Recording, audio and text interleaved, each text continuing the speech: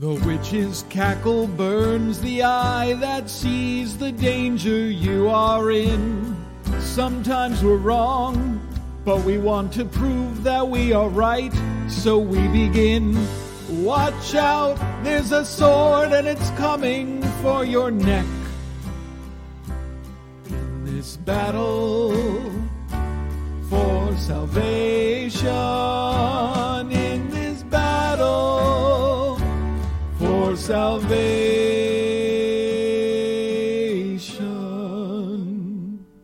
Hello and welcome to the Battle for Salvation Warhammer Underworlds podcast. My name is Max Bernstein.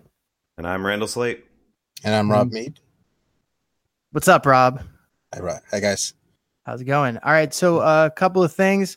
First of all, some announcements. Number one, we are finally on iTunes.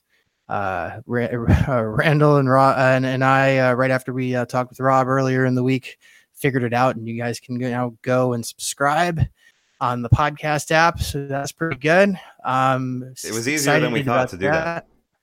Yeah, but it really required both of us. Yeah, like I think that you had things, and it's team effort. Let's go with that.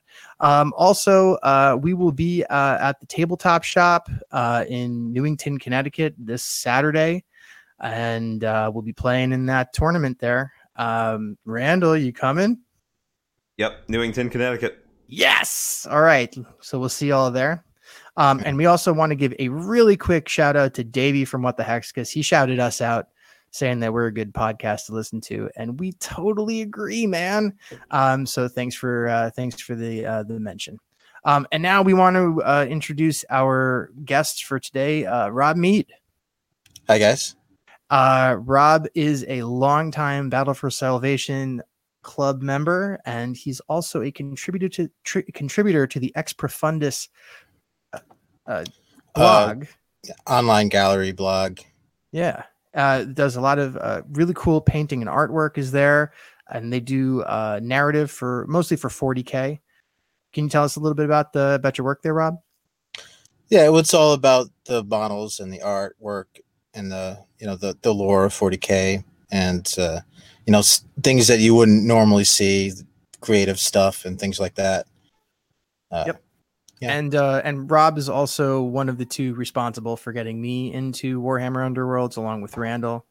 Yeah, we gave him free stuff, basically, including what did you give me, Rob? I forget. I gave you. Oh, you gave me the Magors. Right. I had ordered it online, right, and then we went to the Rift actually in Peekskill, and he gave us some war bands, and I got the Khorne one just because I had them all by then. Well, Rob gave me the Orcs. Oh, right. Because you guys were trying to entice me to play, which was big mistake. Well, you seem to like it. Now we're doing this. Yeah, no, it was great. I love free stuff. Since I had that extra one, I wanted to give it to somebody who I thought was actually going to play the game. So, you know what? I returned the favor. I paid it forward to somebody because I had after we left Nova, I thought that I had left my Ready for Action card, and so I had sent an email to GW, and I said, I think I forgot. I think I lost one of the cards. Do you have replacement cards?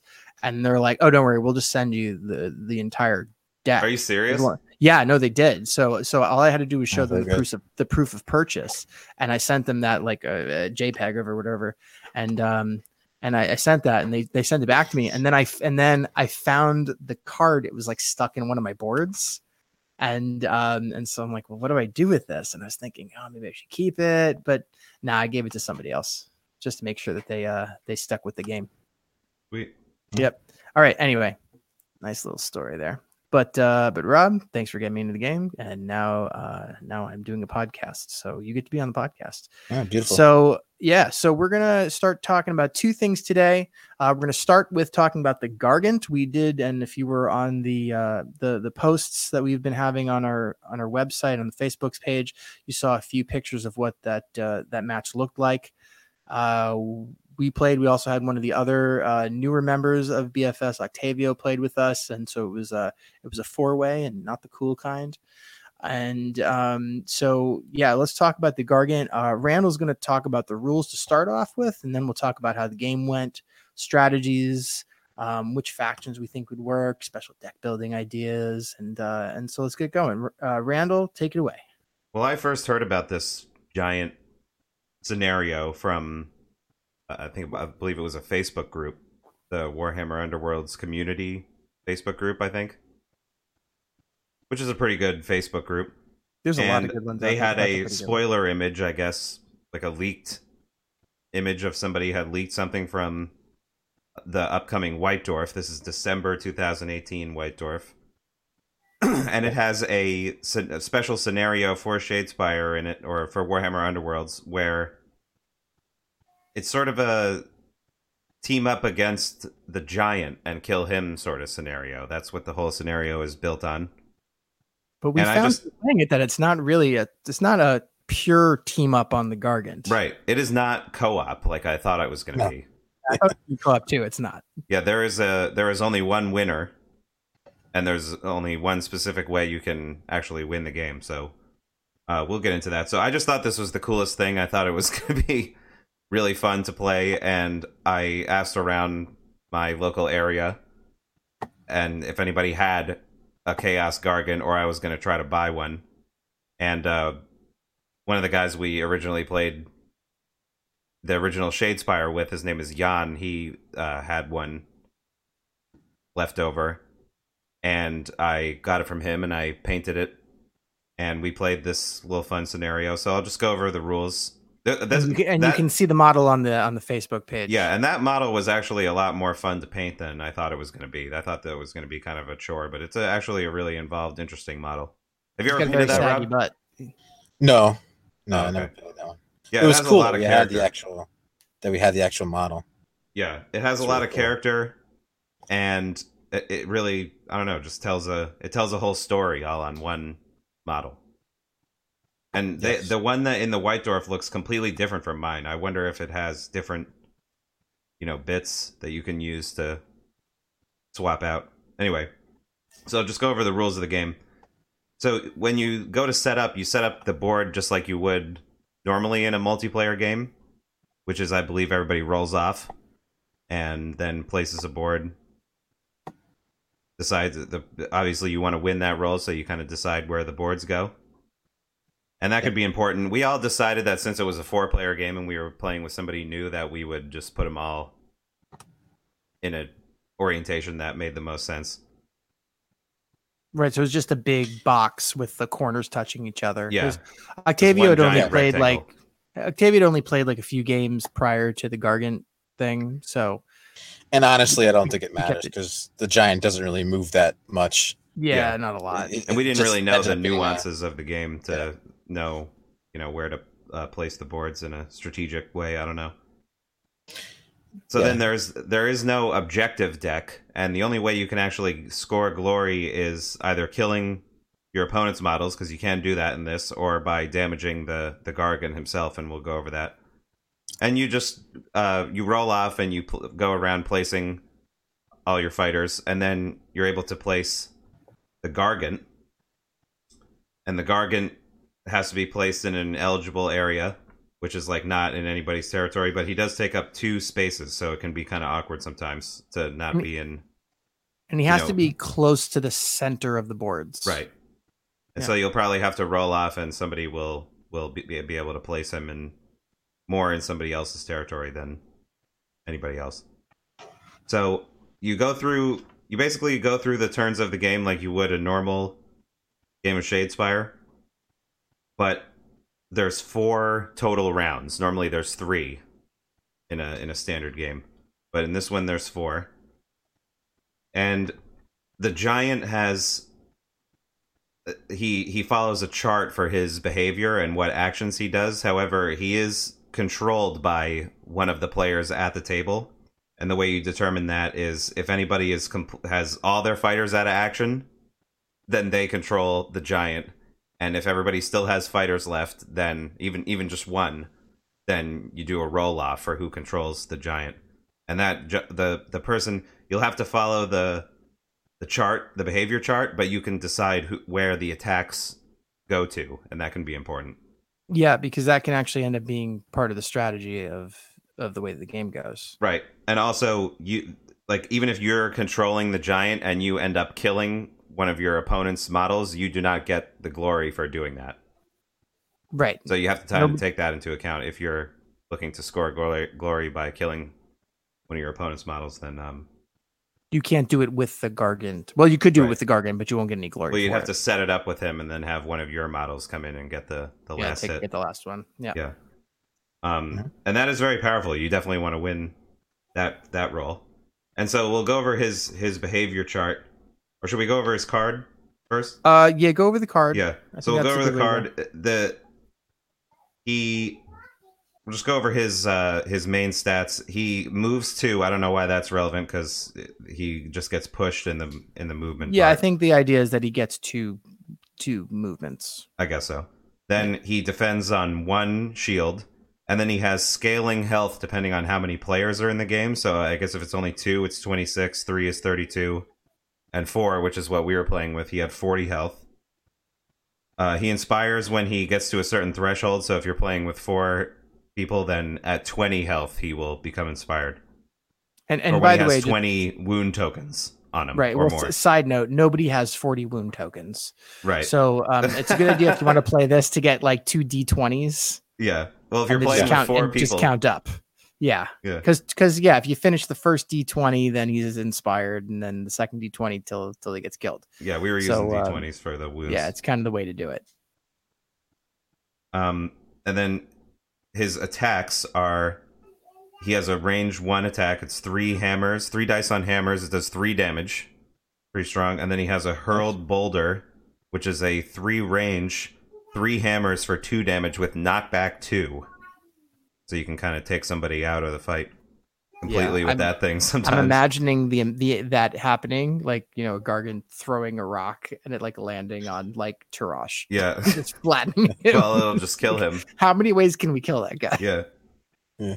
He's like the Kenny of Shadespire. Yeah, he's like the crash test dummy. Yeah, exactly. And then when the Gargant is inspired, when he's at half health, basically, his attack changes to 1 range. It's 4 dice on swords for 4 damage that has cleave. Jesus. So you get hit by that, you're done. That is nuts. But it's on swords, which, rolling all that dice with swords, sometimes you could just not get hit at all, or you'll get crit and double success. It's totally random if you die or you're just fine. Yeah, and it's basically going to one-shot everybody. Yeah. So don't be close to that. And then he has the hurled boulder is range 3, 4 dice on swords that does 3 damage now, and still has the knockback 2. And then the only other thing that changes about him is that he gets 2 dice on dodges for defense. And then the other interesting thing about him is it says it on his card, not in the actual rules. It says this fighter cannot be driven back, and each time a warband deals damage to the Chaos Gargant, that warband scores glory equal to the damage caused.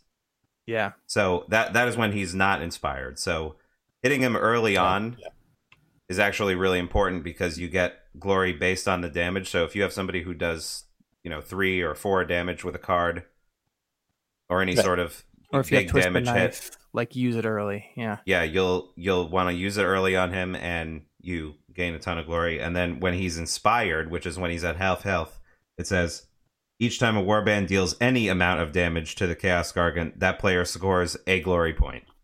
Right. So it's a lot better to use stuff on him really early because you'll get a lot of glory, whereas when he's inspired, you only get 1 glory per every time you hit him. Yeah, I wonder why they did that. Because then it means that the game, like the scoring in the game, is going to slow down a lot towards the end of the game, rather than at the we beginning. experienced that. Yeah, and we said we had to like change. I had to change my strategy in the second game just because of that. Right. So let's just go over what the giant can do first, and then we'll talk about how our game went. And it says, so when the giant acts, if the first activation he has to go on guard. He must do that, and then his activation ends. He doesn't have any cards or anything. He can't play And special he also stuff. is the first one to activate in any round, no matter which way it's going and who won the roll off. He's the first one to go. Yep. Every activation. And then every round after that, he has a chart that he has to follow called Rampage. And it's actually important, this one, because of who controls him gets to take all these actions out. And so the first one is he gets to make a kick, and that will allow him to just automatically deal 1 damage to any model that's adjacent to him, and then it will push them back 1 hex. So that's pretty interesting, because you can push them back. You can use the range attack on the guy that you just pushed back, or you're able to move now. They don't want him really getting surrounded, and he gets to push a guy back. Well, if he does get surrounded, he gets a thing. He gets that big howler bell. What is it called? The bellow of something later, which we'll get to. But I don't understand how that could ever happen, because he always gets to. Well, I guess if he's still surrounded, you could just not kick something. Moves. Yeah, or if he's like cornered or something. Yep.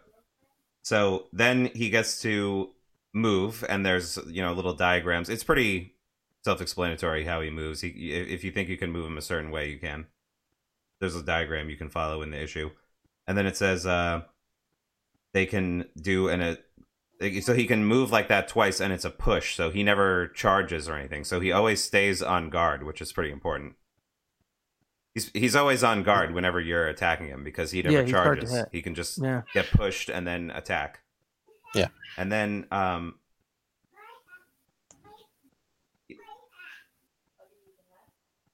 if he's ever within, if nobody's in range of him ever, he will both do this Bellow of Outrage thing and this Abominable Regeneration. So the regeneration says the controlling player rolls 4 defense dice for every shield or crit. Remove a wound token from him. And it also says the Bell of Outrage says place a wound token on every other fighter card. So they really encourage you to not just run away from him. Yeah, you got to get at this. That never happened in our game. No. Right. Somebody was on him the whole time. On him, yeah. Yeah. All right, so that's and then the way the game ends is if so you go for 4 rounds, and then whoever has the most glory at the end of that, if you kill the giant, is the winner. And if you don't kill the giant, then everybody loses. Yeah, then the giant wins. Yeah. All right. That's pretty much it. Do we want to talk about what we experienced there? Let's just go over who was playing what. I was playing Tzeentch. Of course. And then you were playing Magor's I was playing Magor's as usual. Yep. I was playing Skaven. And then we had Octavia was playing Steelheart. Steelheart's champions. Which worked pretty good. Let's just talk about them for a second. Sure. They were actually pretty good because they are tanky and they could take shots from the Gargant, and they can also take shots from other people. And then they also have pretty high they have high defense, they have high damage accuracy, and they deal a lot of damage. Yeah, the damage. Yeah. He attacked early with both Steelheart and Oberyn, and got just like 6 glory right on the first 2 activations. Yeah, right away. Yeah, and it was hard to chase him for the rest of that first match. Yep. Yeah. So I would definitely pick something that's just as far as factions that would be good against it. Definitely pick something that's tanky and deals a lot of damage, especially when they're uninspired, because you want to do a lot of your damage early on. Yeah, the fact that they had 2 guys that can do 3 was pretty absurd. Like right away. I mean, it's pretty good. I don't know. Is there anybody else who can do that? Not really. Well, I mean, my team's not too bad on that, because in the second game, when I was more aggressive towards the Gargant early on, I did a lot better. Let's see. Imagine playing orcs with that. Oh yeah, that's weird. We didn't have an orcs play. Our orcs would probably be pretty good. No, they just 1 damage to start, right? The Dangle Bros. Like you have to do most of your damage with the other 2 guys.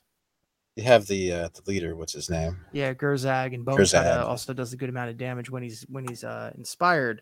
But he's not. He's got to take damage. I mean, wow, it's like you're fighting a Gargant. He might kick him, but not only if they decide to. Yeah, how did you do there, Rob, with the Skaven? Because they don't deal a lot of damage, but you had a lot of good upgrades in there. Well, the first game I had a really great combo going on, but then we started fighting with each other. Yeah. Rob and I have this thing. We got a where little distracted. Sometimes get a little. Yeah. Well, the thing is that okay. So to be fair, I started it. My other three guys were getting in there, and then like Riptooth was still in the back, and the Gargant had moved a little bit at that point, and I couldn't actually attack it because it was surrounded and it was a little too far away. So I just decided, hey, why don't I go kill a rat? So I went to go kill a rat, and then Riptooth being Riptooth, he just rolled crap. And then Rob gave me the side eye because we're sitting next to each other. He's like that, and I could just see it, just the smoldering in your soul. I'm like, I gotta get yeah, like you said, it's Riptooth. This dog's gonna freaking die. Well, he had to, otherwise that dog would have killed all his guys. He had to get rid of that. Well, actually, I had hidden paths in my hand. I was gonna go bring him to the other side, but I understand going after him. Yeah. So Scritch came in and killed the dog. Yeah, that was he was trained to go after small rodents. That's what I'm saying. Yeah. I was saying he's like a spaniel. He couldn't help himself. Yeah, exactly. What was your combo though? You had expendable. The hungering Skaven with the black hunger on it. Oh yeah. I can keep bring him back as many times as I want. He was dealing like 3 or 4 damage. Nice. And he also deals damage to when he attacks everybody around him. So I can attack the giant and everybody next to him. Next to him, yeah. AoE attacks seem very good in this. Yeah, I can see that because you're going to get more glory from other things. Like, what is that? Like ulterior glory? What would you call that? Collateral. Optional. Collateral damage. Glory. Yeah. Anyway, so you had the black hunger on the hungering Skaven, and he was inspired also, so he was doing good damage. And then you also had one where it was expendable, where you dealt 1 damage to whoever. The same guy. Yeah. You dealt 1 damage, and then you got a glory if he died. Right. On him. Right. So whenever somebody attacked him, they wouldn't get a glory from it. You would get another glory, right? No. Oh, never mind. Okay. I wouldn't. No, I don't get a glory, but the person killing him doesn't either. Okay. You also use some shade glass. I do a damage, so if like the giant killed him, I would get a glory. Oh, that's what it was. Because you do a damage to the giant. I actually got a couple that way. Mm-hmm. Yeah, that was a good. And you just kept reviving that guy, and he would die again, and happen in infinite time. Yeah, I think I revived him once. Yeah, but Max murdered my Scritch. So, yeah. Well, that's just because I was mad. Of course, because it's like it's very eye for eye, tooth for tooth. No, if you hadn't murdered him, I would have moved him to the back and just kept on wailing on everybody with the hungering Skaven. So, yeah. I mean, at that point, it was mutually assured destruction. Yeah. What was good in your deck? You had demonic Max. I'm talking to you. You had demonic resilience. I had demonic resilience, and I kept like trying to figure like when do I play this? Yeah, why don't you talk about that? When do I play this? Well, because the thing is that you can't use it against the Gargant, because if you throw that, like, I don't want the Gargant to attack me, the first thing that he does is he kicks. So the demonic resilience will bring damage. The first damage you take down to in the next activation 1. Down to 1. Right. Yeah. But if you're getting kicked for 1, then that's it. You burned it there. So I couldn't use it there. So it actually wasn't as good as I thought it was going to be. Except against other people. Yeah, and also I think Trap and Pit Trap aren't going to work because you can't push the Gargant. So it's Twist of the Knife is good. And then anything that's just going to like increase your stats. So like great strength, great fortitude, that kind of stuff. Inspiration mechanics. Cards. That stuff is good for me. So are we going to talk about what we think is good in this scenario? Yeah. What factions do we think are good? I mean, I think the Magors are good. I think Steelhearts did really well. Skaven, the way that you play them probably would do a little bit better depending on how the other players are kind of, whether they're leaving you alone or not, because I think you did better the second time when we weren't fighting with each other. The second time I had bad luck in the beginning, because you have to upgrade your little rats to do damage, or else you're just going to get left behind really fast. Right. and that was my problem. In the second And you don't have any passive scoring glory anymore because your objective deck is gone. You have to kill things and you have to hit the thing. right. It's just it's a free for all to hit the yeah. hit the giant. So yeah, I think. Also, I think that factions that have cleave in them or have some way to put cleave on things work a lot better against the Gargant because they're going to be he's going to be on guard all the time. It's going to be really tough to hit him. So you either need to have a lot of dice or access to cleave.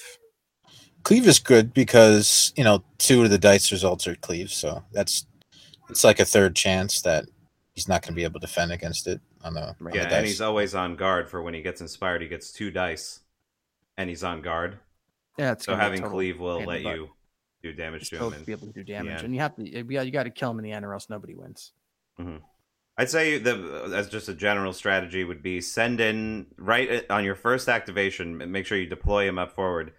Send in your guy who's your best hitter, and just try to get, if you have a guy that hits on hammers and does 3 damage, great, or 2, try to send him in right away and try to hit the giant right away so you can start upgrading. Yeah.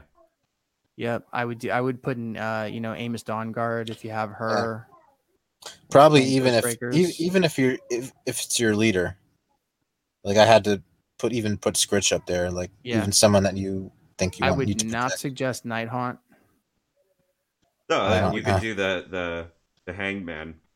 Oh, you know who I would definitely not do? No, you should never do? Dwarves.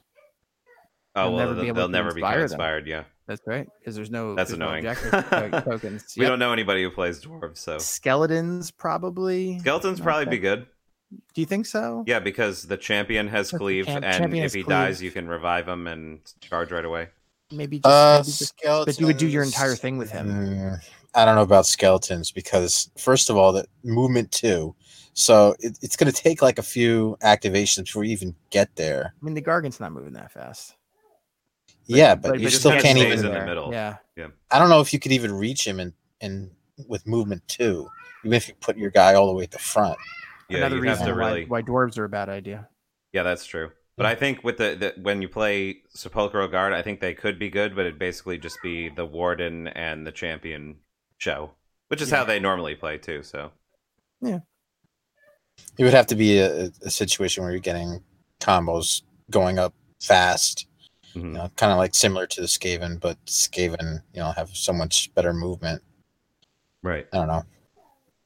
And Tzeentch I didn't really like too much. I didn't like playing them against the giant. Probably would have done better with orcs or maybe even Farstrider. Yeah, I mean, I think that Vortimus and Kachark are basically who you're going to be doing all your damage with because the Blue Horror is great when you're playing 1-on-1 and there's objectives and cards to be played. But, by himself, he just does 1 damage. Yeah, he's pretty worthless in this mode. Yeah, I don't know if I would use... I would know if I would be focusing on him, whereas if you're playing him in the tournament setting, you might focus on the Blue Horror a lot more. Oh, definitely. So in this scenario, you'd be dealing mostly with Vortimus and Kachark. Vortimus is actually good because he does 2 damage from a distance. You can put Glory Seeker on him. You can get a lot of upgrades on him really fast if you actually get the hits through with maybe Kachark early. Yeah, and things that attack from a distance are pretty good because it's once too many guys surround the giant, it's hard to attack him sometimes. Right, so you can just sit on the outside and just plink away. Yeah, and you don't have to expose yourself too much to the giant and to the other people. Who are we missing? So we said Steelheart's good. Reavers. What do you think about them? Probably not. I mean, Reavers are fine. You get Sake and you get. You get Sake and then you get Garrick. Do everything with them. I think. You have Sake. You have Garrick. You could usually have in that deck. Damage upgrades. So right. I think that might be right away. Right away, can get guys that are doing 3 or 4 damage on that. Right, orcs, you'd just be dealing mostly with Bone Kutta and Gerzag. The downside with Reavers is that the giant can just swing back at you and just like knock you the hell out. Kill you. Yeah, it's just squish you. Or what you could do is you can send up Arnulf and Targor just up quick, let them die, and then just do all your damage later on. But you don't want to wait. Yeah, they just do one You want damage. to get them, yeah, Yeah, and they're not going to do enough damage. you want to be doing all your damage right up front. And Yeah. any warband where you can do a lot of damage right out of the gate is probably good.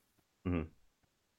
All right, And Blooded Sake can do that for you with it. Blooded Sake, you get him in there, swing a couple times, and then get some upgrades on Garrick, and maybe Karsus can like kind of harass your opponents and pick off some of them, and then Garrick can come in and actually survive the giant attacking. Yeah. All right. Any special deck building things? So we talked about Twist the Knife being a good thing to have if you're doing this. And any of the things where you get additional attacks, so ready for action. My turn if you have enough health. Oh yeah. Because he deals 4 damage when he's inspired, right? But he only deals 3 when he's not. I don't have the card in front of me, Randall. Is that correct? Yeah, 3. Yeah. 3 damage when he's uninspired. So I mean, like early on, having my turn might be good to have. Yeah. Well, it kind of begs the question whether you really want to play the scenario with decks that are constructed just to play the scenario. Yeah, I think you kind of have to. It's a different game. Well, it's going to give you a way different experience if you play it with a deck that you made just for this than like what we did. You're going to break it real fast if you build a deck specifically to deal with this thing. You're going to kill him in 2 seconds. Yeah, so you're saying to like make the game a little bit more challenging, you should just use what you have. In my opinion, if people overthink it, and cause this is just my op-ed here. It's a scenario that you play 1 or 2 times for fun, right? With a beginners, or like someone that you want to get into game. I think it's good with beginners. Casual environment. I think it's perfect because they get to see how the game works. They don't have to worry about one of the decks right away. They don't have to worry about dealing with the objective tokens. So it makes it kind of streamlines the game a little bit, and it's just about rolling dice and hitting things, and just to get used to like the game mechanics, and then you can throw in that other stuff later. So I think this is actually a pretty good thing to do with somebody who's just starting out. Yeah, and it's really fun. It's not confrontational. Like you not don't at all. You feel like a lot of pressure. You can play with 4 people, if you want to. Yeah, there were a lot of epic lulls that were happening. Yeah, a lot of good moments in there. Mm-hmm. Sure. So we had a good time playing it. I think so. So verdict is what's on a school teacher's verdict. What grade are you giving this one? Okay, hold on a second. Hold on, let me get my rubrics out. Yeah. I would say you don't use the rubric. You just do how much you like the thing. I liked it. I thought it was fun. I don't know if it's something that I would want to do all the time. It's a nice diversion. It's a nice palate cleanser. If you've been playing a lot and you're just playing the same thing over and over again, I play Magros all the time to the point where it's not as fresh anymore. I like playing them because they're very successful and I have a lot of experience with them. But to be able to do this and just change it up a little bit and have to think a little bit differently, I liked it. I'll give it a solid B. Yeah, I was thinking a solid B, not a plus or minus. No, I don't think it's something I would want to do all the time. Yeah, I thought it was interesting enough to be fun, and you could tell it was thought out and at least play tested a few times, and we had a good time with it. But it didn't really like wow me as something that this was not like an alternate format to play the game. Yeah, it's not something I want to do all the time. Yeah, it wasn't something I would do week in and week out. Now, what I would definitely do though is that if you have 3 people and everybody wants to play, so that you don't have to like wait, for 2 people to finish playing. Maybe you would do it if you have an odd number of people. Yep, or you could do it at like conventions or something like that. There's always those fun, nostalgia. This is like the first nostalgia moment. Maybe years from now, if this game is still going, I'll be at a convention and remember they had this White Dwarf thing with the giant. Somebody pulls out a giant. Yeah, maybe you have 6 people all versus 2 giants or something like that, and you have a good time at the convention. Yeah. No, it's nice to have. I'm glad that there are alternative things. But just like with X-Wing and like epic versions of X-Wing, where it's like nobody plays it. Nobody plays epic. Like nobody ever did that. Or like Hangar Bay for X-Wing is like a little different, fun Yeah, it's format just for X-Wing. it's nice to be able to do that, or at least have the option, and now we do, which is good because I think it was something that it was lacking a little bit in the game. Yep. Because everything was just confrontational, one-on-one. Let's go. Mm-hmm. And this gives a. It's hard to turn new people onto that. Like, let's play. Here's my tuned-up deck. Right, I'm gonna beat the crap out of you right now. Here's exactly. A quick thinker and time trap. Can't do it anymore, man. Yeah. Woo bar. Yeah. Stop trying to make Woo bar a thing. I think that's my fetch. Mm-hmm. I'm trying to make it a thing.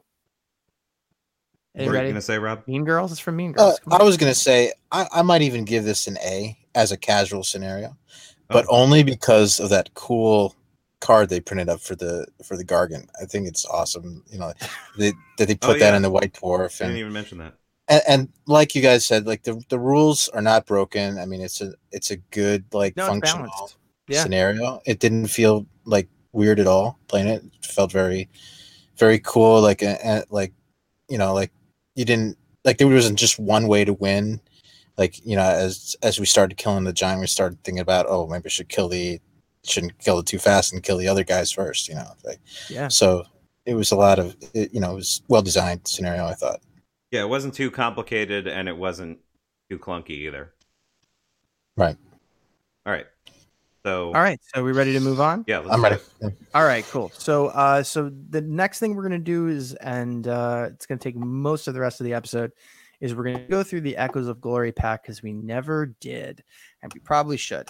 And unlike the Leaders pack, there's actually good stuff in here.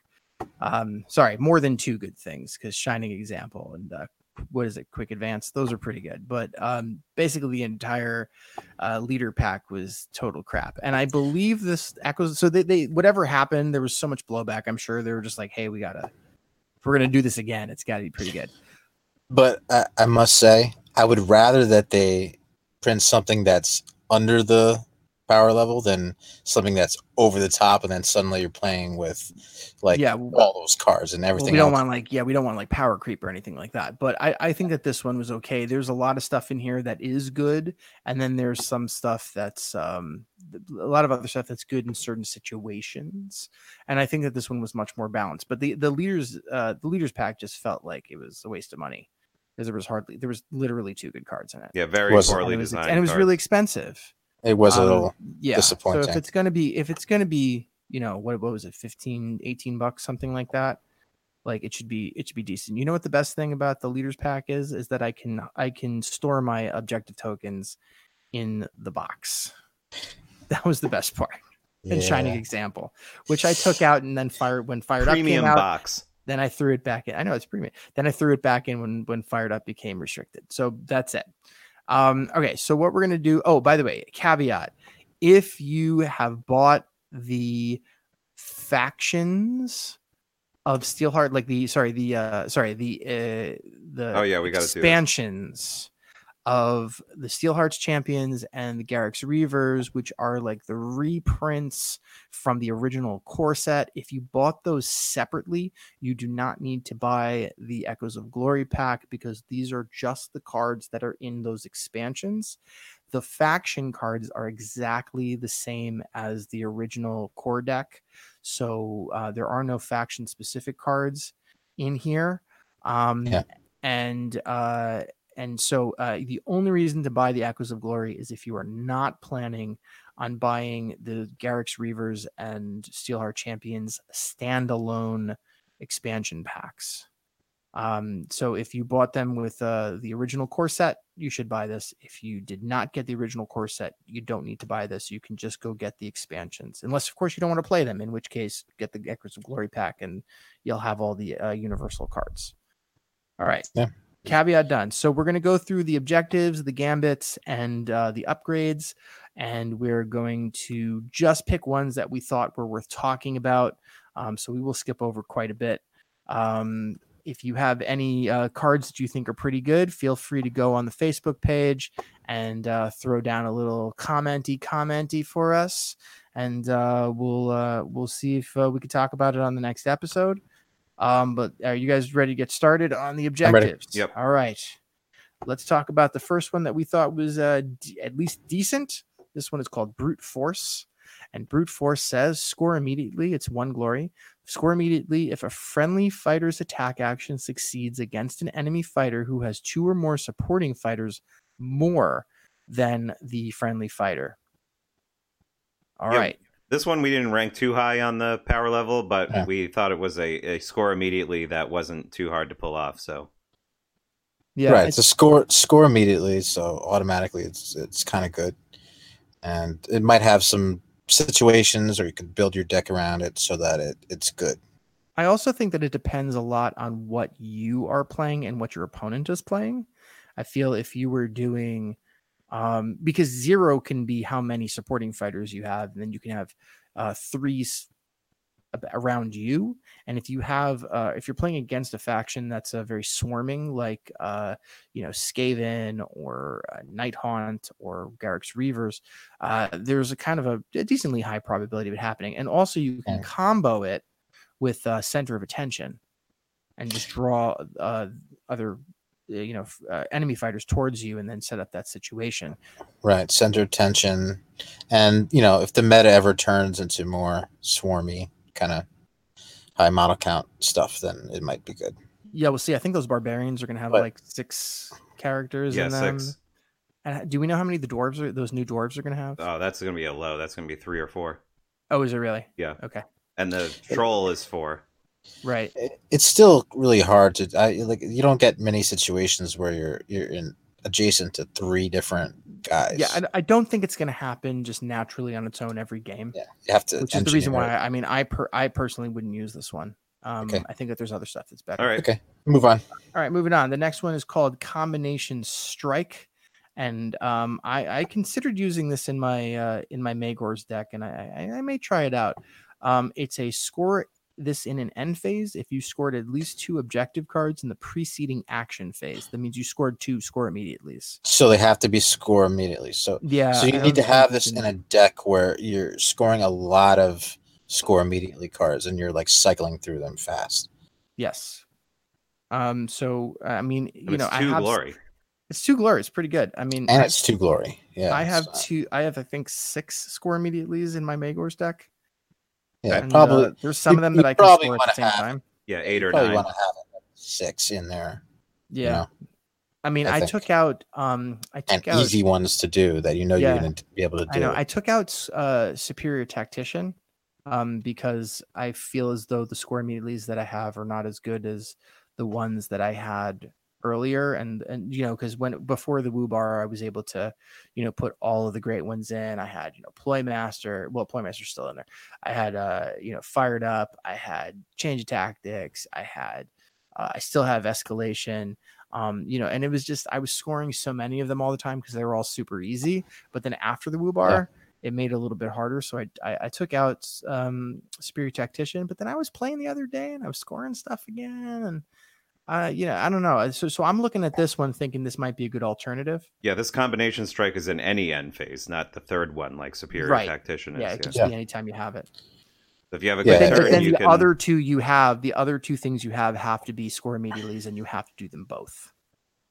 Yeah. So if you do this 2 score immediatelys, then you're scoring a minimum of 4 glory on the turn. Just through your cards, whereas you might have killed guys, you might have drawn new ones that help you. Might drawn another one that only scores in the end phase or something like that. So it's a big glory swing. Yeah, and I don't think that this, by the way, is a win more card, because if you're scoring score immediatelys, they're usually like 1 glory apiece. It's more of a deck enabler than a win more. Yeah, I think so. Right, you have to engineer that situation pretty hard. Sure. All right. Speaking of score immediatelys, let's do this next one. This next one is called Ganging Up. Score this immediately if all hexes adjacent to a single enemy fighter other than block during complete hexes contain friendly fighters. And it's a score immediately, and it's 2 glory. I think this goes in a Nighthaunt deck. Yep. Right away. Yeah, we wrote here that it's good for Nighthaunt and Goblins. Yep. Because they have the highest chance of actually... Oh, you can move them around. It's score immediately. Only if they're adjacent. You don't even have to do anything at the time. You just have to get them in position. It's just at any time they are all adjacent, completely surrounding a guy, then you just score 2 glory. And it can be against the wall. Yep. Yeah.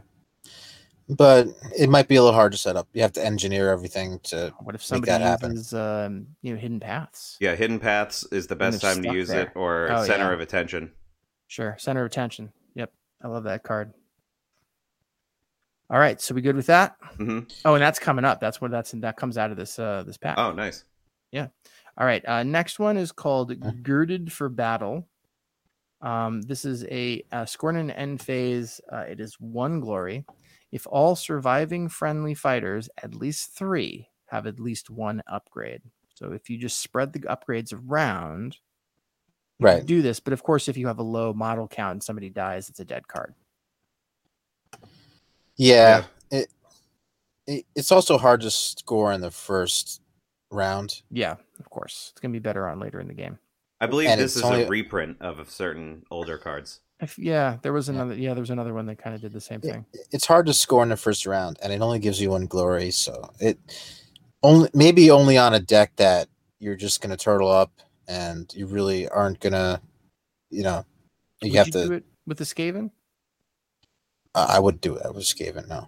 No, even though you can bring them back.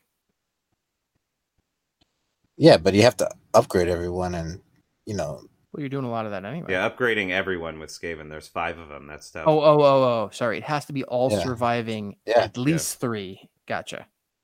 Okay. So then, no, forget it. It's good on maybe like low model Steelheart. count. So anything like 4 and up, it's worthless. Maybe on like with 3 guys, and you have to have the what you call it, too. Spoils of Battle, or Spoils of Battle in there. the new one. There's that new one that deals 1 damage to you. You have to have Spoils of Battle. You have to what is that? have a lot of easy scoring other objectives, because you can't score your other objectives, upgrade this, and then score this, or do you? No, I think you do. Yeah, because you score anytime during the end phase. So you could score your other objectives. Yeah, you can score. No. Don't you do all the objectives first and then do the upgrade? You do. You can't go. But you can still score objectives after that. Can you? Right? Yeah, I think so. Yeah. I thought you had to do one thing and then the other thing and then the card drawing and then you're done. Well, doesn't it work that way too with Master of War? Like if you make an upgrade at the end. Yeah, but those are 2 objectives in a row. Like you're saying, do objectives, then do upgrades, and then go back to objectives. I don't think you can do that. Yeah, there's a specific time you have to play those. Then all of the upgrades, and then any of the drawing you want to do. Maybe we should put this one on the list. Yeah. No, I don't know. I mean, I mean, look, there are certain people who use a lot of those things, and maybe it will work for them. But you have to have ways of putting stuff on your guys even without glory, because you want to be able to use it not just in the first round. Now there are now 2 cards out there that can instantly put stuff on your guys. There's the pact, or the new one, Ghoulish Pact. Yeah, Ghoulish Pact.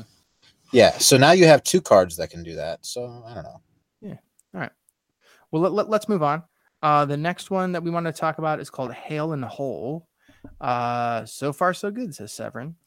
Score this in an end phase if no friendly fighters are out of action and no friendly fighters have wound tokens on their fighter cards, and it is 1 glory. And we were talking about Turtle Cast.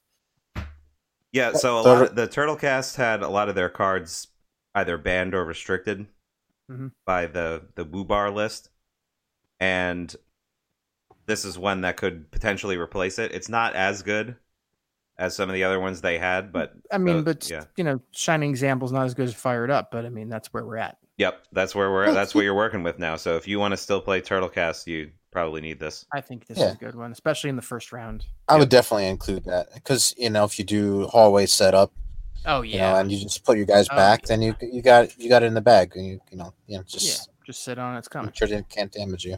Cool. All right. Next one is called Martyred, and this is basically there's another one called Strong Start we'll get to in a minute, which is the opposite of it. It is a score immediately. It is 1 glory if the first fighter taken out of action in this round is a friendly fighter.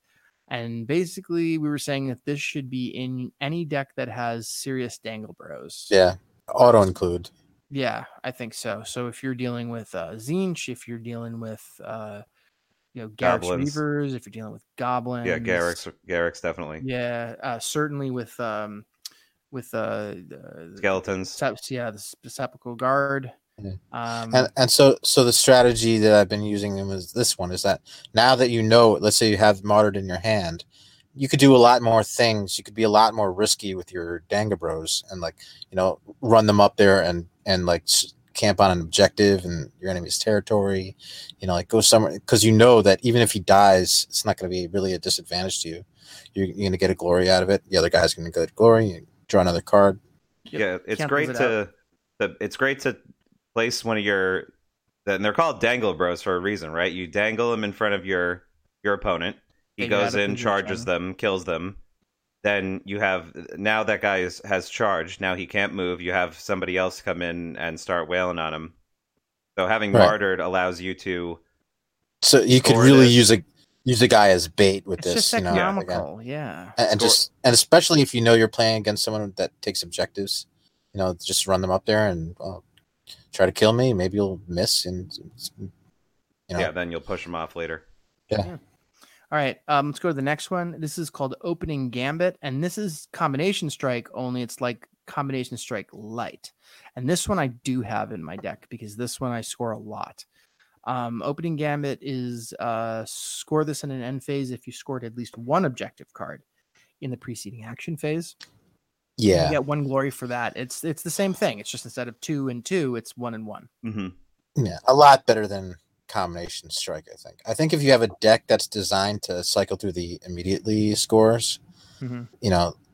You definitely want to have this one in there, and then maybe later think about having Combination Strike, like if you don't have a better option. Yeah. No, I think this is the better option just because I find that the smaller, easier ones, even though they have less glory, end up being more economical because they just happen more often. Well, And and rather it starts the ball rolling. You get the you get that glory, and then the Yeah. snowball on especially The like the snowball. snowball on certain factions like Magors is Yeah. great. You're going to see this a lot in aggressive decks that rely Mhm. a lot on score immediately.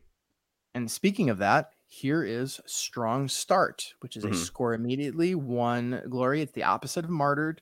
Score this immediately if the first fighter taken out of action in this round is an enemy fighter. And that goes in the Magors right away. Yeah. And I think even if you have Martyred in your deck, you could still put this one in there because Yeah, maybe. Oh, definitely. because either you're doing one or the other one, and Right. One of if them's you gonna just happen draw most every one of time. them, then you know what's in your hand and you know what strategy to play for. So they're both great. Yep. All right. Sounds pretty good. And that's another. First, it's a score immediately, and what do you call it? Advancing strike and defensive strike. Yeah, those guys are gone. have been restricted. Yeah. So this can kind of Well, I mean, replace they're not that gone, in but there's better stuff. decks that ran those. You can replace that and not have to get rid of not have to take a restricted card. All right.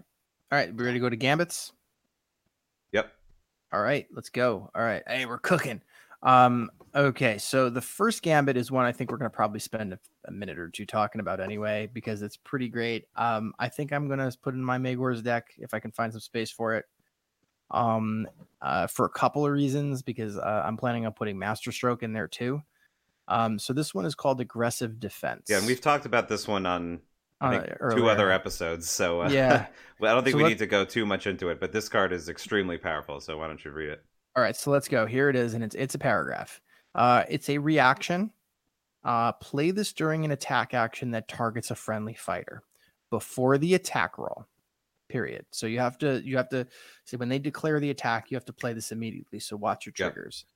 Yeah. If they roll dice, you missed it. Mhm. But by the way, if your opponent like starts rolling dice and you didn't have a chance to do it, say, hey, you didn't give me a chance to be assertive. Yep. Yeah, you didn't give me a chance to play this card. Hold on.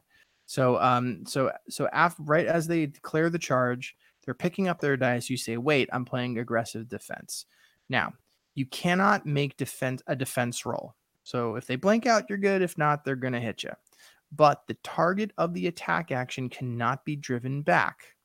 So again, you can't be pushed afterwards, no matter what happens. After the attack action, if the friendly fighter survives, immediately make an attack action that with that fighter that targets their attacker. So it acts like the Gore Fist, where you can't be driven back and you get to hit back if you're there. So I think that if you're playing any faction that has 4 health and some pretty good offense, I think you take this. Yeah, well, I mean, it also it depends on you're taking characters that can survive getting hit without having a defense roll, so that automatically limits it to certain warbands. Right. Well, it's also good against warbands where their accuracy is not that great. Oh, true. Yeah, like if So they just want to a little poke bit at wider you with somebody. Yeah, it's a little bit wider than I think we're giving it credit for. Mm-hmm. Yeah. And then the part where you cannot be driven back is really significant. Yeah, that negates trap. It negates trap, and it also, if you're standing on an objective and you don't want to be moved, you could just do it for that reason. Yeah. Or he could be pushing you into something else. It could be pushing you into the lethal hex. Yeah. It's so good. And then it also, because it's a reaction, that's really powerful. And it helps you score objectives if you need to attack. Right. So you get to in a turn. So you get to do this before the other guy can play another one and double attack card, or do like a action, upgrade them, then do ready for action or something. It happens all before that, so you can. Extremely powerful card. Yeah, it's a good one. I'm gonna find a space for it. All right, so the next one is called Baffling Illusion, and this is another one we want to talk about. This is a kind of wacky card. Again, we have a giant wall of text here. Here we go. The first time a fighter would make a move action in the next activation, their player instead scatters X from the hex that fighter occupies and pushes the fighter along the chain to the end hex. X is the fighter's move characteristic. So if you move 5, you would scatter 5. If the fighter cannot be pushed into a hex, the push ends, and the last hex in the chain they can occupy. Oh, sorry. I read that with the wrong inflection. If the fighter cannot be pushed into a hex, the push ends in the last hex of the chain they can occupy. Place a move token next to that fighter. So for this one, what you do is you make it almost impossible for them to make the move they wanted to make. Yep. They have to use the scatter in order to move or charge. Right. So they just end up walking around and ambling around and landing somewhere weird. Yeah, it ends up playing a lot like Invisible Walls, which is a very powerful card. You play Invisible Walls, and then everybody in the next activation's move characteristic becomes 1, and you can really leverage that against opponents if you're playing objectives or if you're playing against an aggressive warband. They basically can't charge you for one whole activation, and they can't really move towards you either. So when they say a move action, that means that does this include a charge? I would say so. So it kind of works like Quick Thinker then, but sort of. That was my thought, but the downside is that you have to telegraph this. You can't. Right. It's not an instant. You're right. That's why it's a lot less powerful than it's softer. If it's being played against you, you're probably going to do something that's like, probably not going to. You're just going to draw a power card. I would maybe like if your move is going to be useless and it could be bad for you. Right. It does make one of their activations useless though. Yeah. And it could even be if they need to get onto an objective. So if you know that they need to make a move, like get on, so it works for getting on an objective too. Because it's a little more powerful that way that you're controlling the other guy rather than just controlling your guy. You see what's interesting here, if I may. This is one thing that I think is interesting because this card and the next one, Center of Attention. It's when I read these two and I kind of like really look at them in depth that I kind of realize that the Woo Bar was something that they had planned. It wasn't like a reaction to like something like because these cards are. This one is basically just a softer, more balanced version of Quick Thinker, and Center of Attention is basically a softer, more balanced version of Great Concussion. Yeah. Mm-hmm. They should have been looking at those cards and like, why is this good?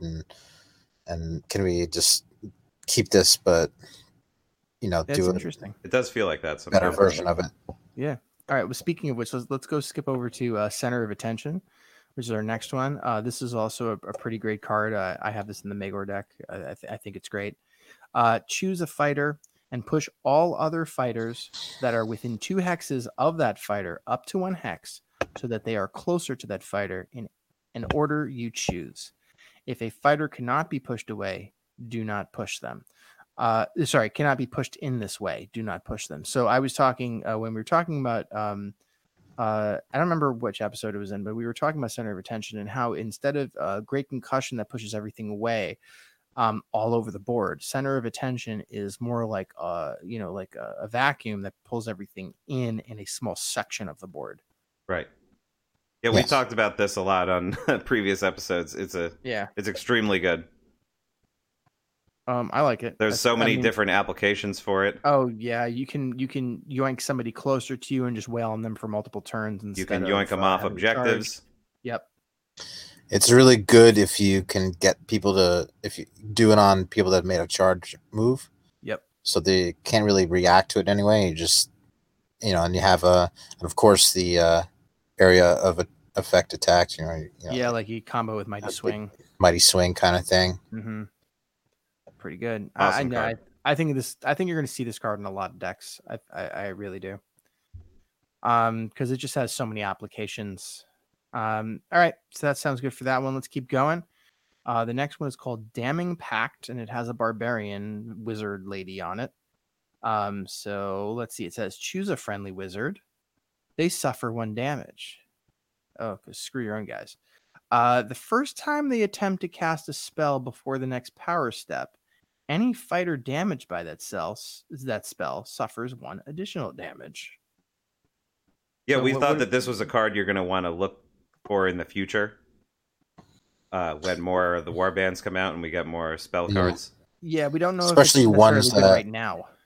But especially ones that do damage from a distance, right? And we were talking about how the barbarians we were talking about how they have a lot of healing mechanics. Well, we don't know that for sure. That was just my speculation. Yeah. Okay. So this might end up being good then. So keep an eye on this one, Damning Pact. Yeah, this is also a spell attack action. Also, it could be it just says spell. Cast a spell. Oh, never mind. It says. I'm sorry. It is a ploy, but the first time they attempt to cast a spell before the next power step. Oh, so you could be in the spell attack. No, it would have to be on a spell. No, it would have to be on a gambit. Because if you're choosing a friendly wizard, they suffer a damage, right? And then the next time they attempt to cast a spell before the next power step. Yeah. So that means it has to happen. Oh, so you can play this. You can do it before you go in the power step, and then it could be an attack. Yeah.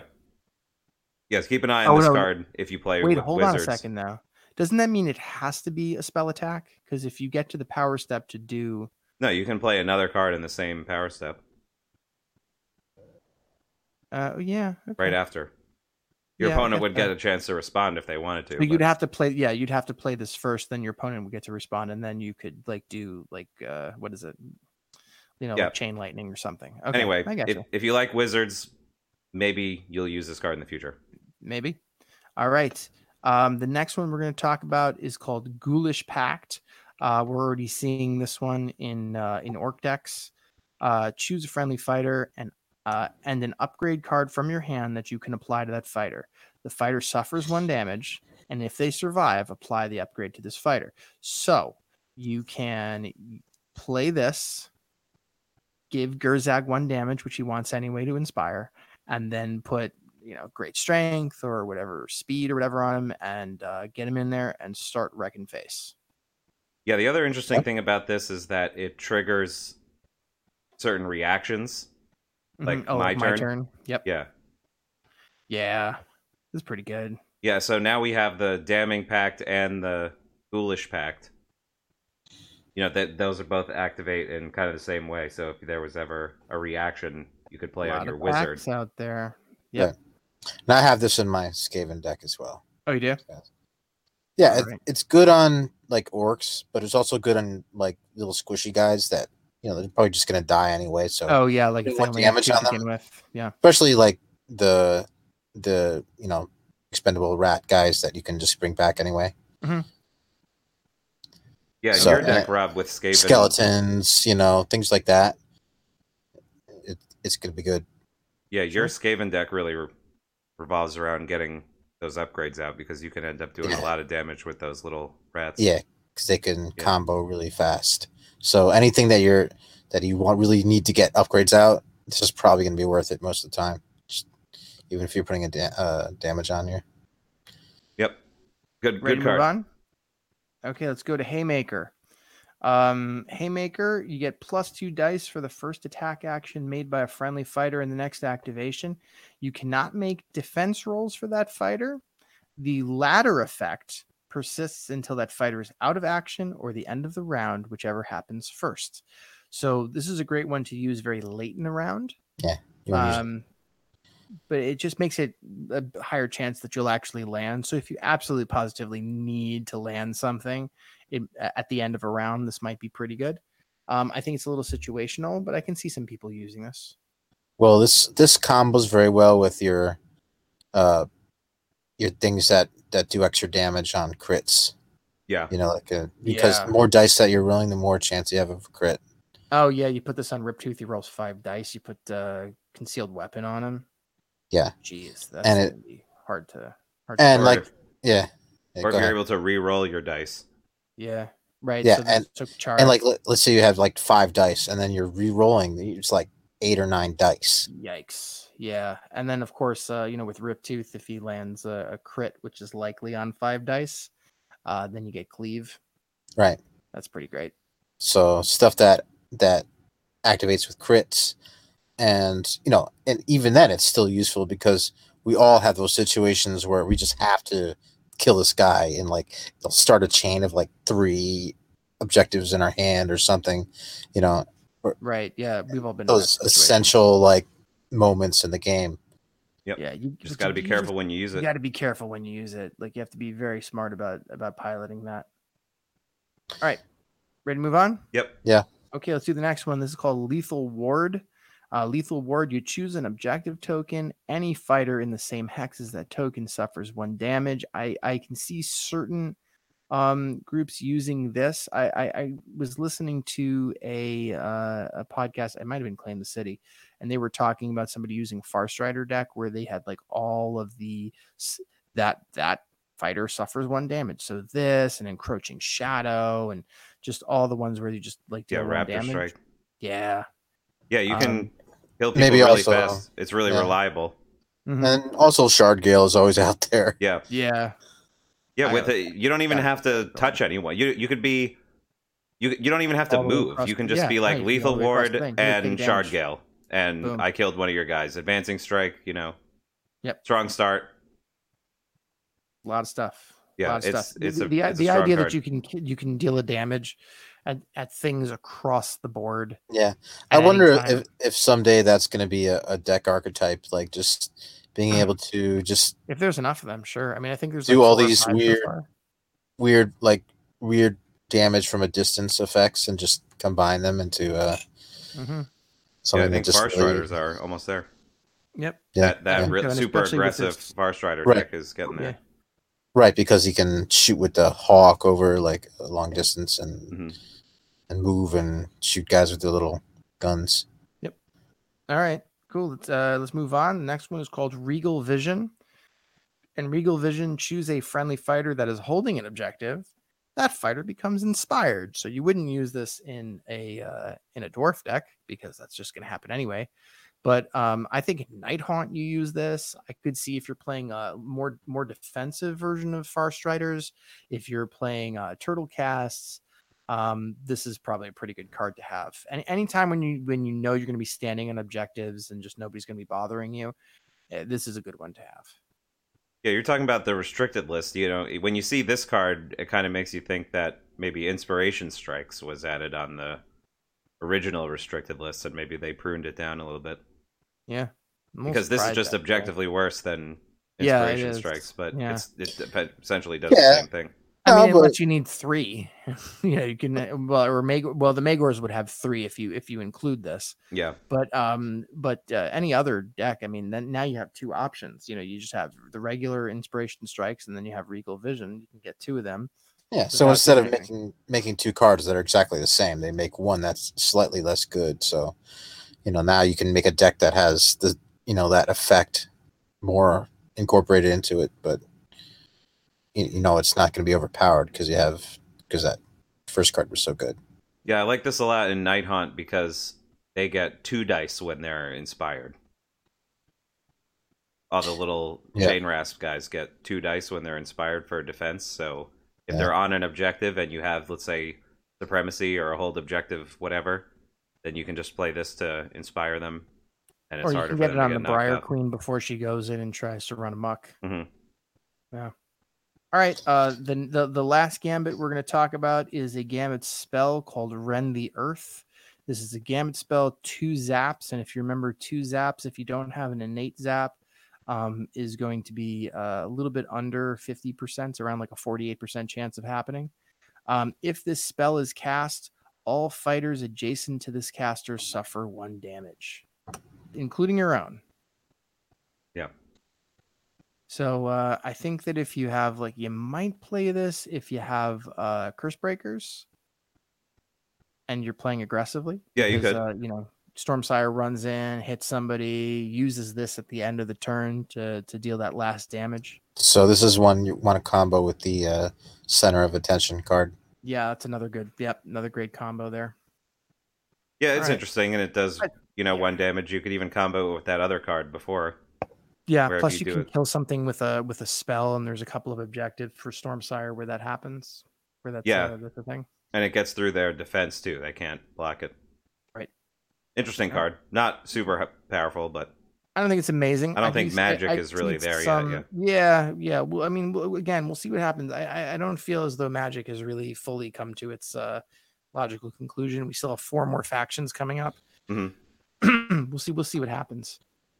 All right, you guys ready to go to the upgrades? Yep. Yeah, man. All right, the first upgrade we're going to talk about. There's a lot of good upgrades in here. A lot of them are at least decent. The first one we're going to talk about is called Butcher's Eye. And there's Kacharik, you boy, there, Randall. It's an upgrade. If there are any crits in an attack roll for this fighter's attack action, resolve that attack action as if it had cleave. And having cleave on Kacharik's pretty good because he gets to reroll everything. Well, yeah, I just thought this was a cool card. And it's a pretty decent upgrade. Yeah. If you're running an aggressive warband. Or dealing with anything that has a lot of dice. Yeah. I think there's a lot of dice. You need to have a lot of dice. But, there's also better offensive upgrades. Yeah. It would be nice for it has a picture of Kacharik on it, but it would be real nice for the blue Har. Oh, yeah. Because the blue Har, you get him to roll a bunch of extra dice, and then his attack has cleave. It's really annoying for your opponent to deal with. Yeah. Mm-hmm. Okay, cool. Because Kacharik, he only has 2 dice. He can re-roll it, which is cool. Well, I mean, but basically you can re-roll them and fish for crits. Yep. I mean, that's technically rolling 4 dice. Yep. But it would be good on anyone in Tzeentch. Yeah, but you also have concealed weapon. It's giving. I mean, put them both together. Oh yeah, this doesn't have a range. It doesn't have a range. This one, it doesn't say you have to be adjacent, so you could do it on range attacks too. Yep. Interesting card. Yeah, that's a good point. And all those range attacks have 3 dice, or you could even. Yeah, I mean, you don't have to mess with that because that's already giving you a good chance of getting a crit. All right. Nice. Let's move on to the next one. This next one's called Champion's Fortitude. This one says you can re-roll 1 defense dice each time you make a defense roll for this fighter. I think this is great if you have multiple defense dice.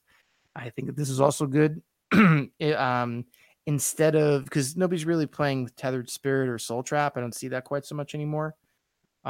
So, having ways to get out of getting hit seems to be the way that people are going rather than having a coin flip after you do get hit.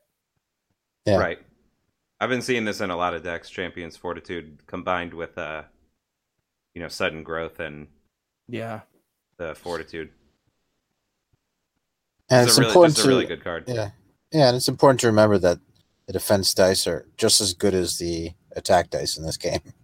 Yeah, and maybe even, I mean, like, one crit on a defense dice can stop a whole bunch of successes from Absolutely. attack dice. The reroll just makes it a higher chance. You're always probably fishing for that crit on there. Yeah. This is great in almost any warband. You throw this on your leader or somebody who's important. It's good in I can see it in almost anything. any warband. Yeah. And there's another one. Isn't there another one that kind of does the same thing from the original set? I forget the name of it. I can't think of it. I feel like I think it used might to have use been it. Steelheart only, I think. No. I was using it in the Magors for a while. Or it might have been a ploy. No, it was an upgrade. Oh, okay, never mind. Trusted Defender? Is that what it's called? Could be. Trust. Oh yeah, I think you're right. Let me look it up. Yeah. All right. Well, while we're looking for that, though, let's move on. The next one's going to be called Dirty Fighting. This is an upgrade. It's a reaction. After this fighter's attack action that targets an adjacent enemy fighter and fails, roll an attack die. On a roll of a hammer or a crit, so a 50-50, that enemy fighter suffers damage. So you have to really be careful to go after anybody with Dirty Fighting. And also, it's an upgrade, so it happens over and over and over again. Anytime anybody puts it, I mean, I think you can throw this on Gurzag or anything that your opponent might target, just to make it a little bit harder to do, or harder to make the decision to do. Yeah, so if you have guys that make multiple attacks, like if you have Mighty Swing in your deck, or if you have playing Garrix Reavers, or the Harvester for skeletons, every time they attack, this is gonna potentially hit him for one. Yeah. So you can basically always make sure that you're landing something. That's pretty good. Yeah, interesting card. Yeah, it has to be adjacent though, so there is a range restriction. It has to be using melee weapons. All right, next one. This is one that everybody is using. It's called Glory Seeker. And this one says it's an upgrade, +1 damage to this fighter's attack actions that target a fighter with a wounds characteristic of 4 or more. Couple of things about this. First of all, every warband has a guy that's 4 or more. Right? Except is there anyone goblins. That does not? Except for goblins. Okay, so it would be completely useless. It'd be dead card against goblins. They usually, most of the time, the goblins put the they could put Great Fortitude. Yeah, because if they put Great Fortitude, then it works. Mm-hmm. And if you use Absas Withering on something, it no longer works. So you have to be careful there. But what's great about this is that there's no range restriction. So if you have Farstriders, you put this right in on Farstriders because they'll be shooting Magors from a distance for 2. Yeah. Anything going up against Orcs, Steelhearts, Farstriders, factions that are good in the meta. Yeah, a lot of the factions that are good in the meta. So I mean, I think you're gonna see a lot of warbands using this, and it being useful. Yeah, and it's wounds characteristics, so that makes it even more. Yeah, so if there's it works on upgrades, yeah, exactly. Okay, so we'll be seeing that one a lot more, I'm sure. The next one is called Horrifying Armor. And for this one, you get -1 wound. So if you put this on Steelheart or something like that, Glory Seeker no longer works. And then, adjacent enemy fighter attack actions have -1 dice to a minimum of 1. So it makes it really hard for them to actually hit you. But if they do, you're kind of in trouble. I could see stacking this on after you've already upgraded. Let's say you had Champion's Fortitude and Great Fortitude or Sudden Growth. Stacking this on and too then would put this on there too. Pretty nice. Yeah, and then nobody would be able to hit you. Yeah, I find this very useful for the Skavens because they can run somebody up and just be annoying. But and what's -1 if you have 2 and you're just going to. You could even put it on an expendable guy if you get that other upgrade on there. Mm-hmm. And that's a great combo. It's not even if they're attacking this guy. It just says adjacent enemy fighters attack actions have -1. You could hit multiple people. You could use it to shield another important piece. Have them stand right next to them. Yeah. So if they end up getting in range of anyone that has this, then even it doesn't matter who they attack, they're going to have -1 dice. Weird. Yeah. Cool card. It's like an aura. Yeah. Yeah. You're going to want to put it on guys that don't really care about losing a wound. Yeah, even if it's just a little bit doing- harder for them to kill you, then Yeah, either you're tiny guys that have 2 health, or you're, if you have, 4 wounds on your guys, but That's the most nobody fashion has. right there. Yeah. All right. So the next one is called Mirror of Spite. This is a reaction as well. During an enemy fighter's attack action that takes this fighter out of action, before removing them from the battlefield, all adjacent enemy fighters suffer 1 damage. So it becomes like a dead man switch. Yep, dead Kill man the guy, switch fine, from X-Wing. Blowing everybody up. Yeah, exactly. Yeah, I thought this was pretty an good. interesting card. It really deters people from attacking you, or at least attacking you in melee. Yeah, I can see this Yeah. especially with warbands that have a lot of small, lot of small guys. So like Skaven or Goblins or Garrix. Yep, or if you're Yeah. stacking the enemies take 1 damage effect. Yeah, you can also do the whole, the center of attention thing there and just get everybody around you. Yep. Mm. Or you could kill A yourself little bit with of setup though. Ghoulish Pact or something. Yeah, the cards that yeah. work this way. Like, You could do that. Wait, you could use Ghoulish Pack and kill something, and Yeah, then I just guess. run them in like a bomb. That's interesting. Yeah, I mean that would take a lot of setup, but that'd be cool if you could pull it off. Yeah, Anyway, All right, we're skipping over the Nullstone stuff because it's crap. Yep. All right, Potion of Constitution is the next one, and this is a reaction during an attack action or gambit that will damage this fighter. Discard this card. Reduce the damage suffered by 1 to a minimum of 1. yeah, this one's great just So- because it takes you out of one-shot out of one territory shot, sometimes. yeah, pretty much, especially early on. Yeah, when you don't have all your other upgrades out. Yeah. It's a good one Good. to have early, especially if you sense that one of your fighters is being targeted, or maybe you put them in a bad situation, too far away or too deep into enemy territory. You can slap this on there, and they'll have a easier chance of escaping. Yeah, as long as you could prevent the 1-shot kill, it's almost worth even more than having Tethered Spirit or something, because Yeah, it is. Avoiding getting down to 0, I think, is better than Tethered Spirit or Soul Trap, which is a coin flip after the fact. Mm-hmm. right, because it's a This is 50-50 chance. This is 100% before the fact. Yeah. Definitely better. All right, another one, the Potion of Grace. I played around with this a little bit with the Magors, because one of the problems I had with them is that if somebody does, like hallway, I have trouble getting to them, and I need to get to them in order to score. So having Potion of Grace, it says reaction after a move token is placed next to this fighter, discard this card and remove that token. So you can move us like far along the board, and then on the next activation, go and do a charge. Yeah, the problem is you have to already have a glory to put this out on a guy. Yeah, that's true. So if somebody hallways you and your Or- deck or- is or really spoils the reliant battle. on Yeah, This work with Hidden Pass point. as well. I think it would, That's because great. it says after a move token is placed next to no. a fighter. hit. Oh, It doesn't say do a move action. It says after. oh, a you're move right. I'm looking token at the is next placed one down. next to a Okay, yeah, fighter. you're right. After a move token is placed, yeah. Yep. You're right. Plus all those other things that I put move tokens on things. Yeah. make you put a move So, token on, What is but it? aren't actually a move action. What is it? Fenway Crystal does that. Right. Yeah. Yeah. So that's really powerful, being able to move anywhere on the board and then charge from that spot.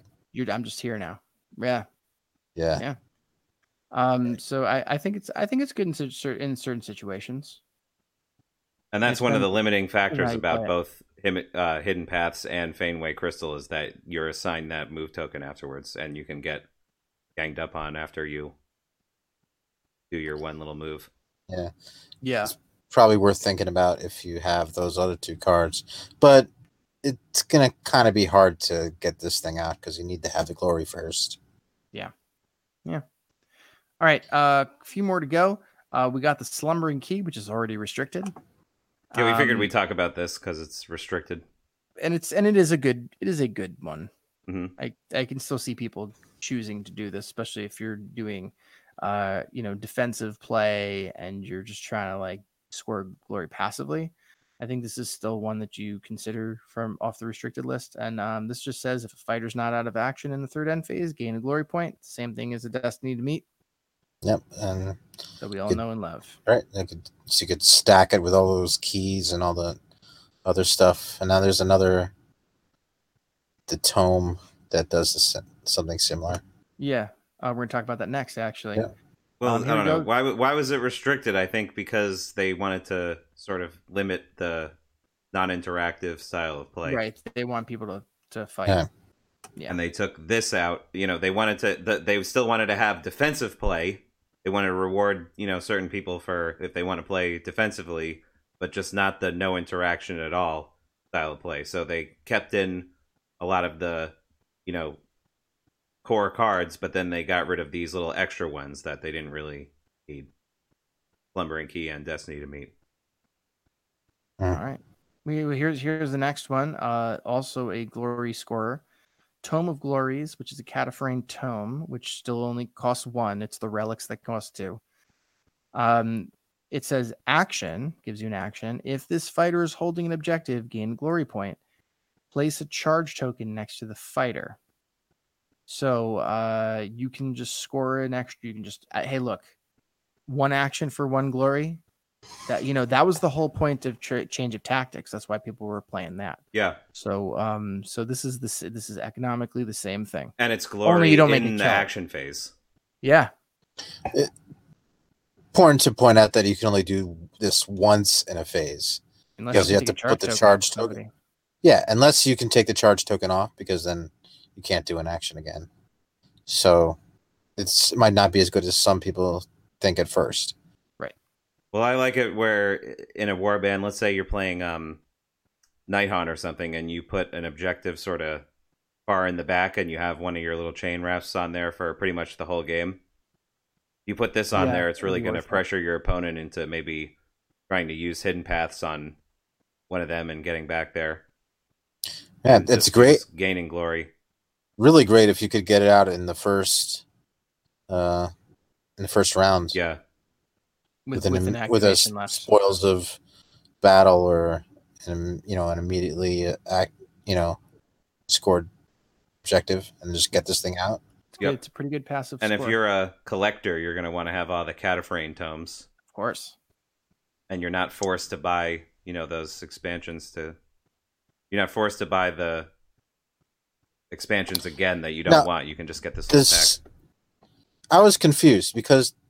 Is this count as a Cataphrane? No, it counts as a tome, not a relic. Yep. Right. Okay. It only costs 1 glory. The relics that are 2 glory to put on. Yeah.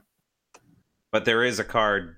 I think it was in the Zinch pack or the Goblins or one of those that said. Yeah, it's like all the if you have all the, if you have a bunch of tomes on one guy, you score an extra bunch of glory at the end for each tome. Yeah. I mean, do you think we're gonna get like a tome deck where people are? I don't know. The tomes haven't been that great so far. Going for it yet? Hopefully not. Well, we'll see because there are definitely some tomes that are missing. Because if you look at the code numbers that they are, there's like 4 missing. Yeah, we'll have to see what the next few ones are. Well, hopefully they learn their lesson with that.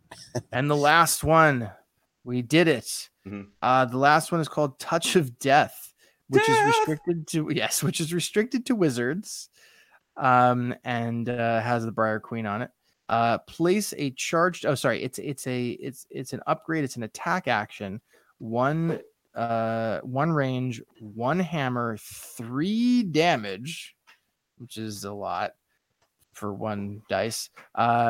Place a charge token next to any fighter damaged by this attack action, which seems kind of redundant because if you're hitting things for 3, you're going to kill a lot of stuff. What's the point of putting a charge token next to a dead thing? But yeah, and it's only one dice. I don't know. It's not going to land.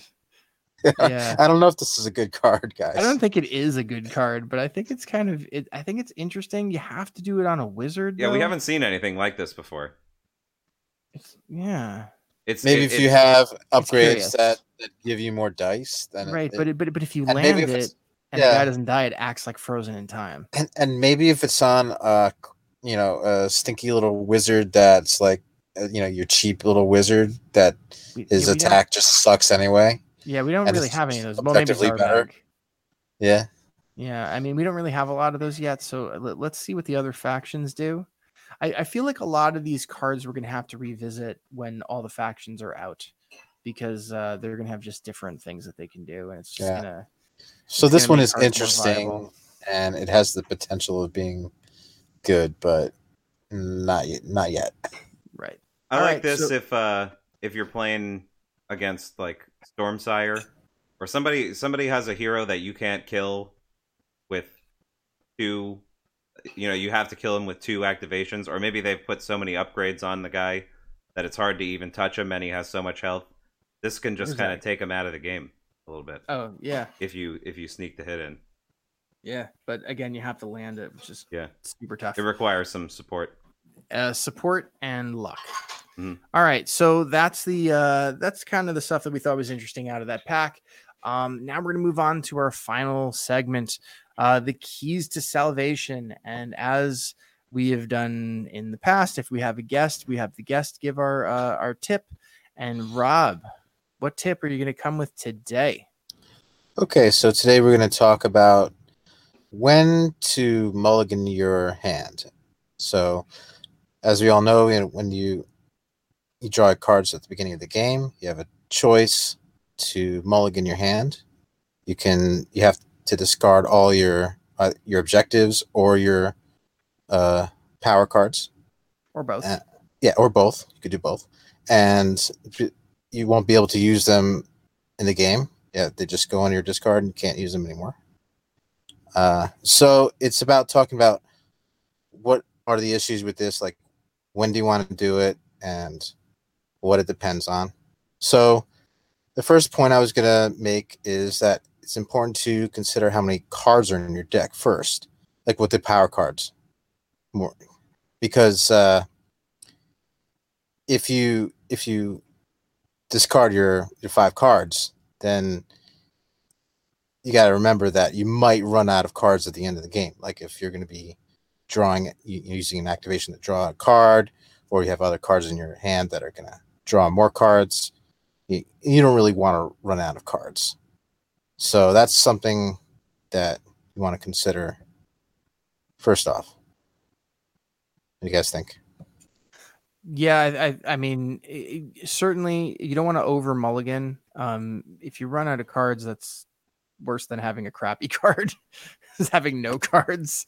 And it works with the objectives too.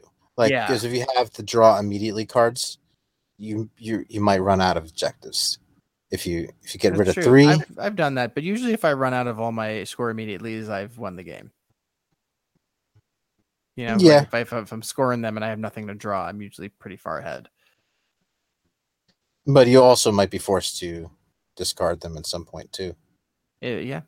Like if Magor dies, there's a couple of ones in there that are useless. If I don't have 3 guys, that no escape becomes useless. Yeah. Yep. And for newbies out there, if you have 4 or more upgrades in your hand, automatically, it's usually a good idea to, no matter how good discard. they are. Yeah, right. Even if they're really good, even if it's like they're your great upgrades, and it's not a good idea to keep. And there are 2 reasons for that.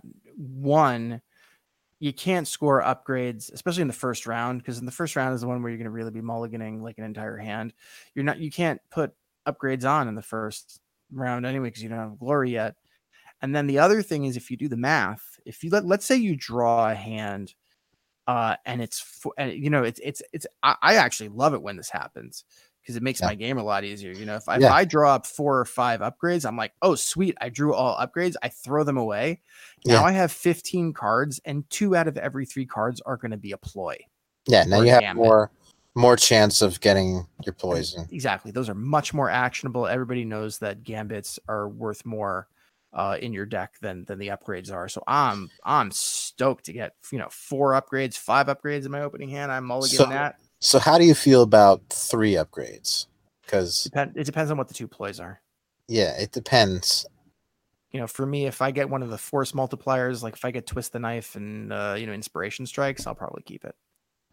What about mulliganing your objectives? What are your tips on that? Okay, so as far as objectives, you have to, first of all, there's the issue if you get a round 3 scoring objective. If you draw a round 3 scoring objective in the first round, that means you're going to have to hang on to that card for the rest of the game.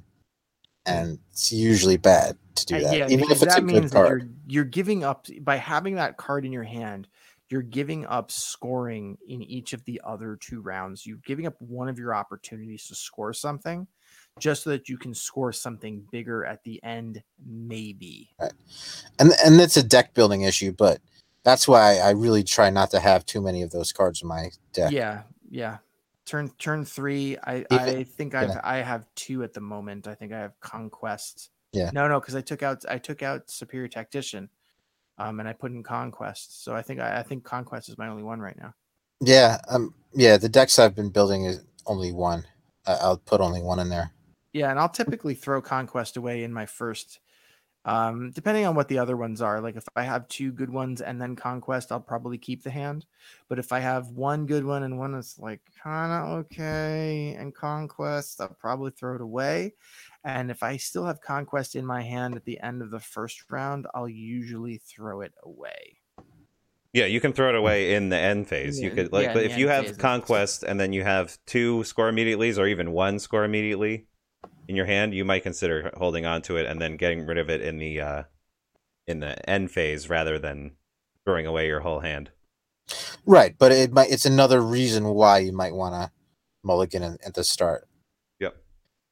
You also have to consider, if you have some certain objectives like around in your deck, and you just want to get to those objectives, like because they're so much better than everything else. And especially considering the game, the situation, like that's another reason why you might want to mulligan your objectives at the start, just to get closer to getting those other ones. Yeah, another thing I can think of is mulliganing based on the matchup. How do you feel about that one, Max?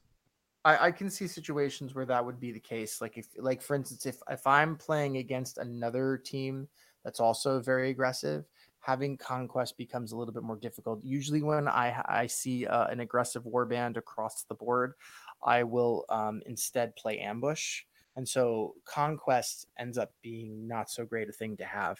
So if I see like Orcs on the other side or another Magor's group or Reavers, and I pull up Conquest in the first round, and like the other 2 are not necessarily things that I might score, maybe I'll mulligan and I'll just clean that and see if I can get something better.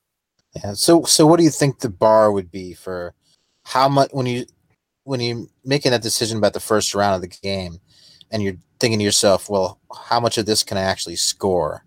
Is it like 2 glory or 1 glory? I would take 1 or 2. I would take 1 or 2. I would take 1 actually, because my deck's designed to kill things, so there's my extra glory right there. Yeah. So even but I mean, if it's a score immediately too, then that gives you and then right, because then you might have another one pop up that's more scoreable. Yeah. Yeah. No, absolutely. It also depends on what power cards you have in your hand. Like if I draw up 4 upgrades and I have Ploymaster in my hand, right? Then you keep Ploymaster. I'll throw away the 4. I'll throw away the power thing, and then I'll probably pick up 3 ploys from that. Right. So don't look at your objectives first, and then mulligan, and then look at your power look cards. at them all together and see. Get full information. It's like G.I. Joe said: knowledge is half the battle. And he was right. He was right. That's also the second time I've said that, because I think I said it last week too. Right. Yeah. But if you're looking for and considering the matchup, let's say that you're looking for that something's in your deck that is going to be really great in this matchup, Like let's say like you have like Mighty Swing might be good depending on what they got, or or Ready Shard for Gale Yeah. if you're Action or Shard Gale. Yeah. then in those cases, like if you know there's something in there that is definitely could easily win you the game, then it's worth it even to get rid of some other good stuff just to get closer to that other thing. Sometimes you got to go fish. Yeah, that Yeah. happens to me when I play against you a lot, Max. I feel like you mulligan just so you can get the aggression starting right away. Oh, is that what I'm doing?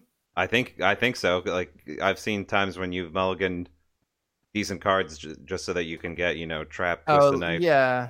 Oh, yeah. Oh, Just no, so I you mean can that's start that's off what and kill one of my I don't know guys if right away. but you remember that's what happened. That's how I beat Dan in that in the finals of that thing that we did, because I mulliganed my cards and then I remember and I picked him up. And then he was like, he was making a joke about how like, oh, let me guess, you got like twist the knife and trap and pit trap and ready for action. And I'm looking at him like, Yeah. No. That's how I play. No, I against totally you. did. Like I play when I play everything came against up. you. I just imagine that you have all of them at all times until I see you play them. And I usually do. I usually have at least one. Yeah. I have to plan. That's why I around, have all this you know, stuff you in there. doing That's why I have three, that's 4 why I damage. have 2 inspiration plays and 3 force multipliers. Like I gotta land damage. So Yep. I'm gonna fish for it.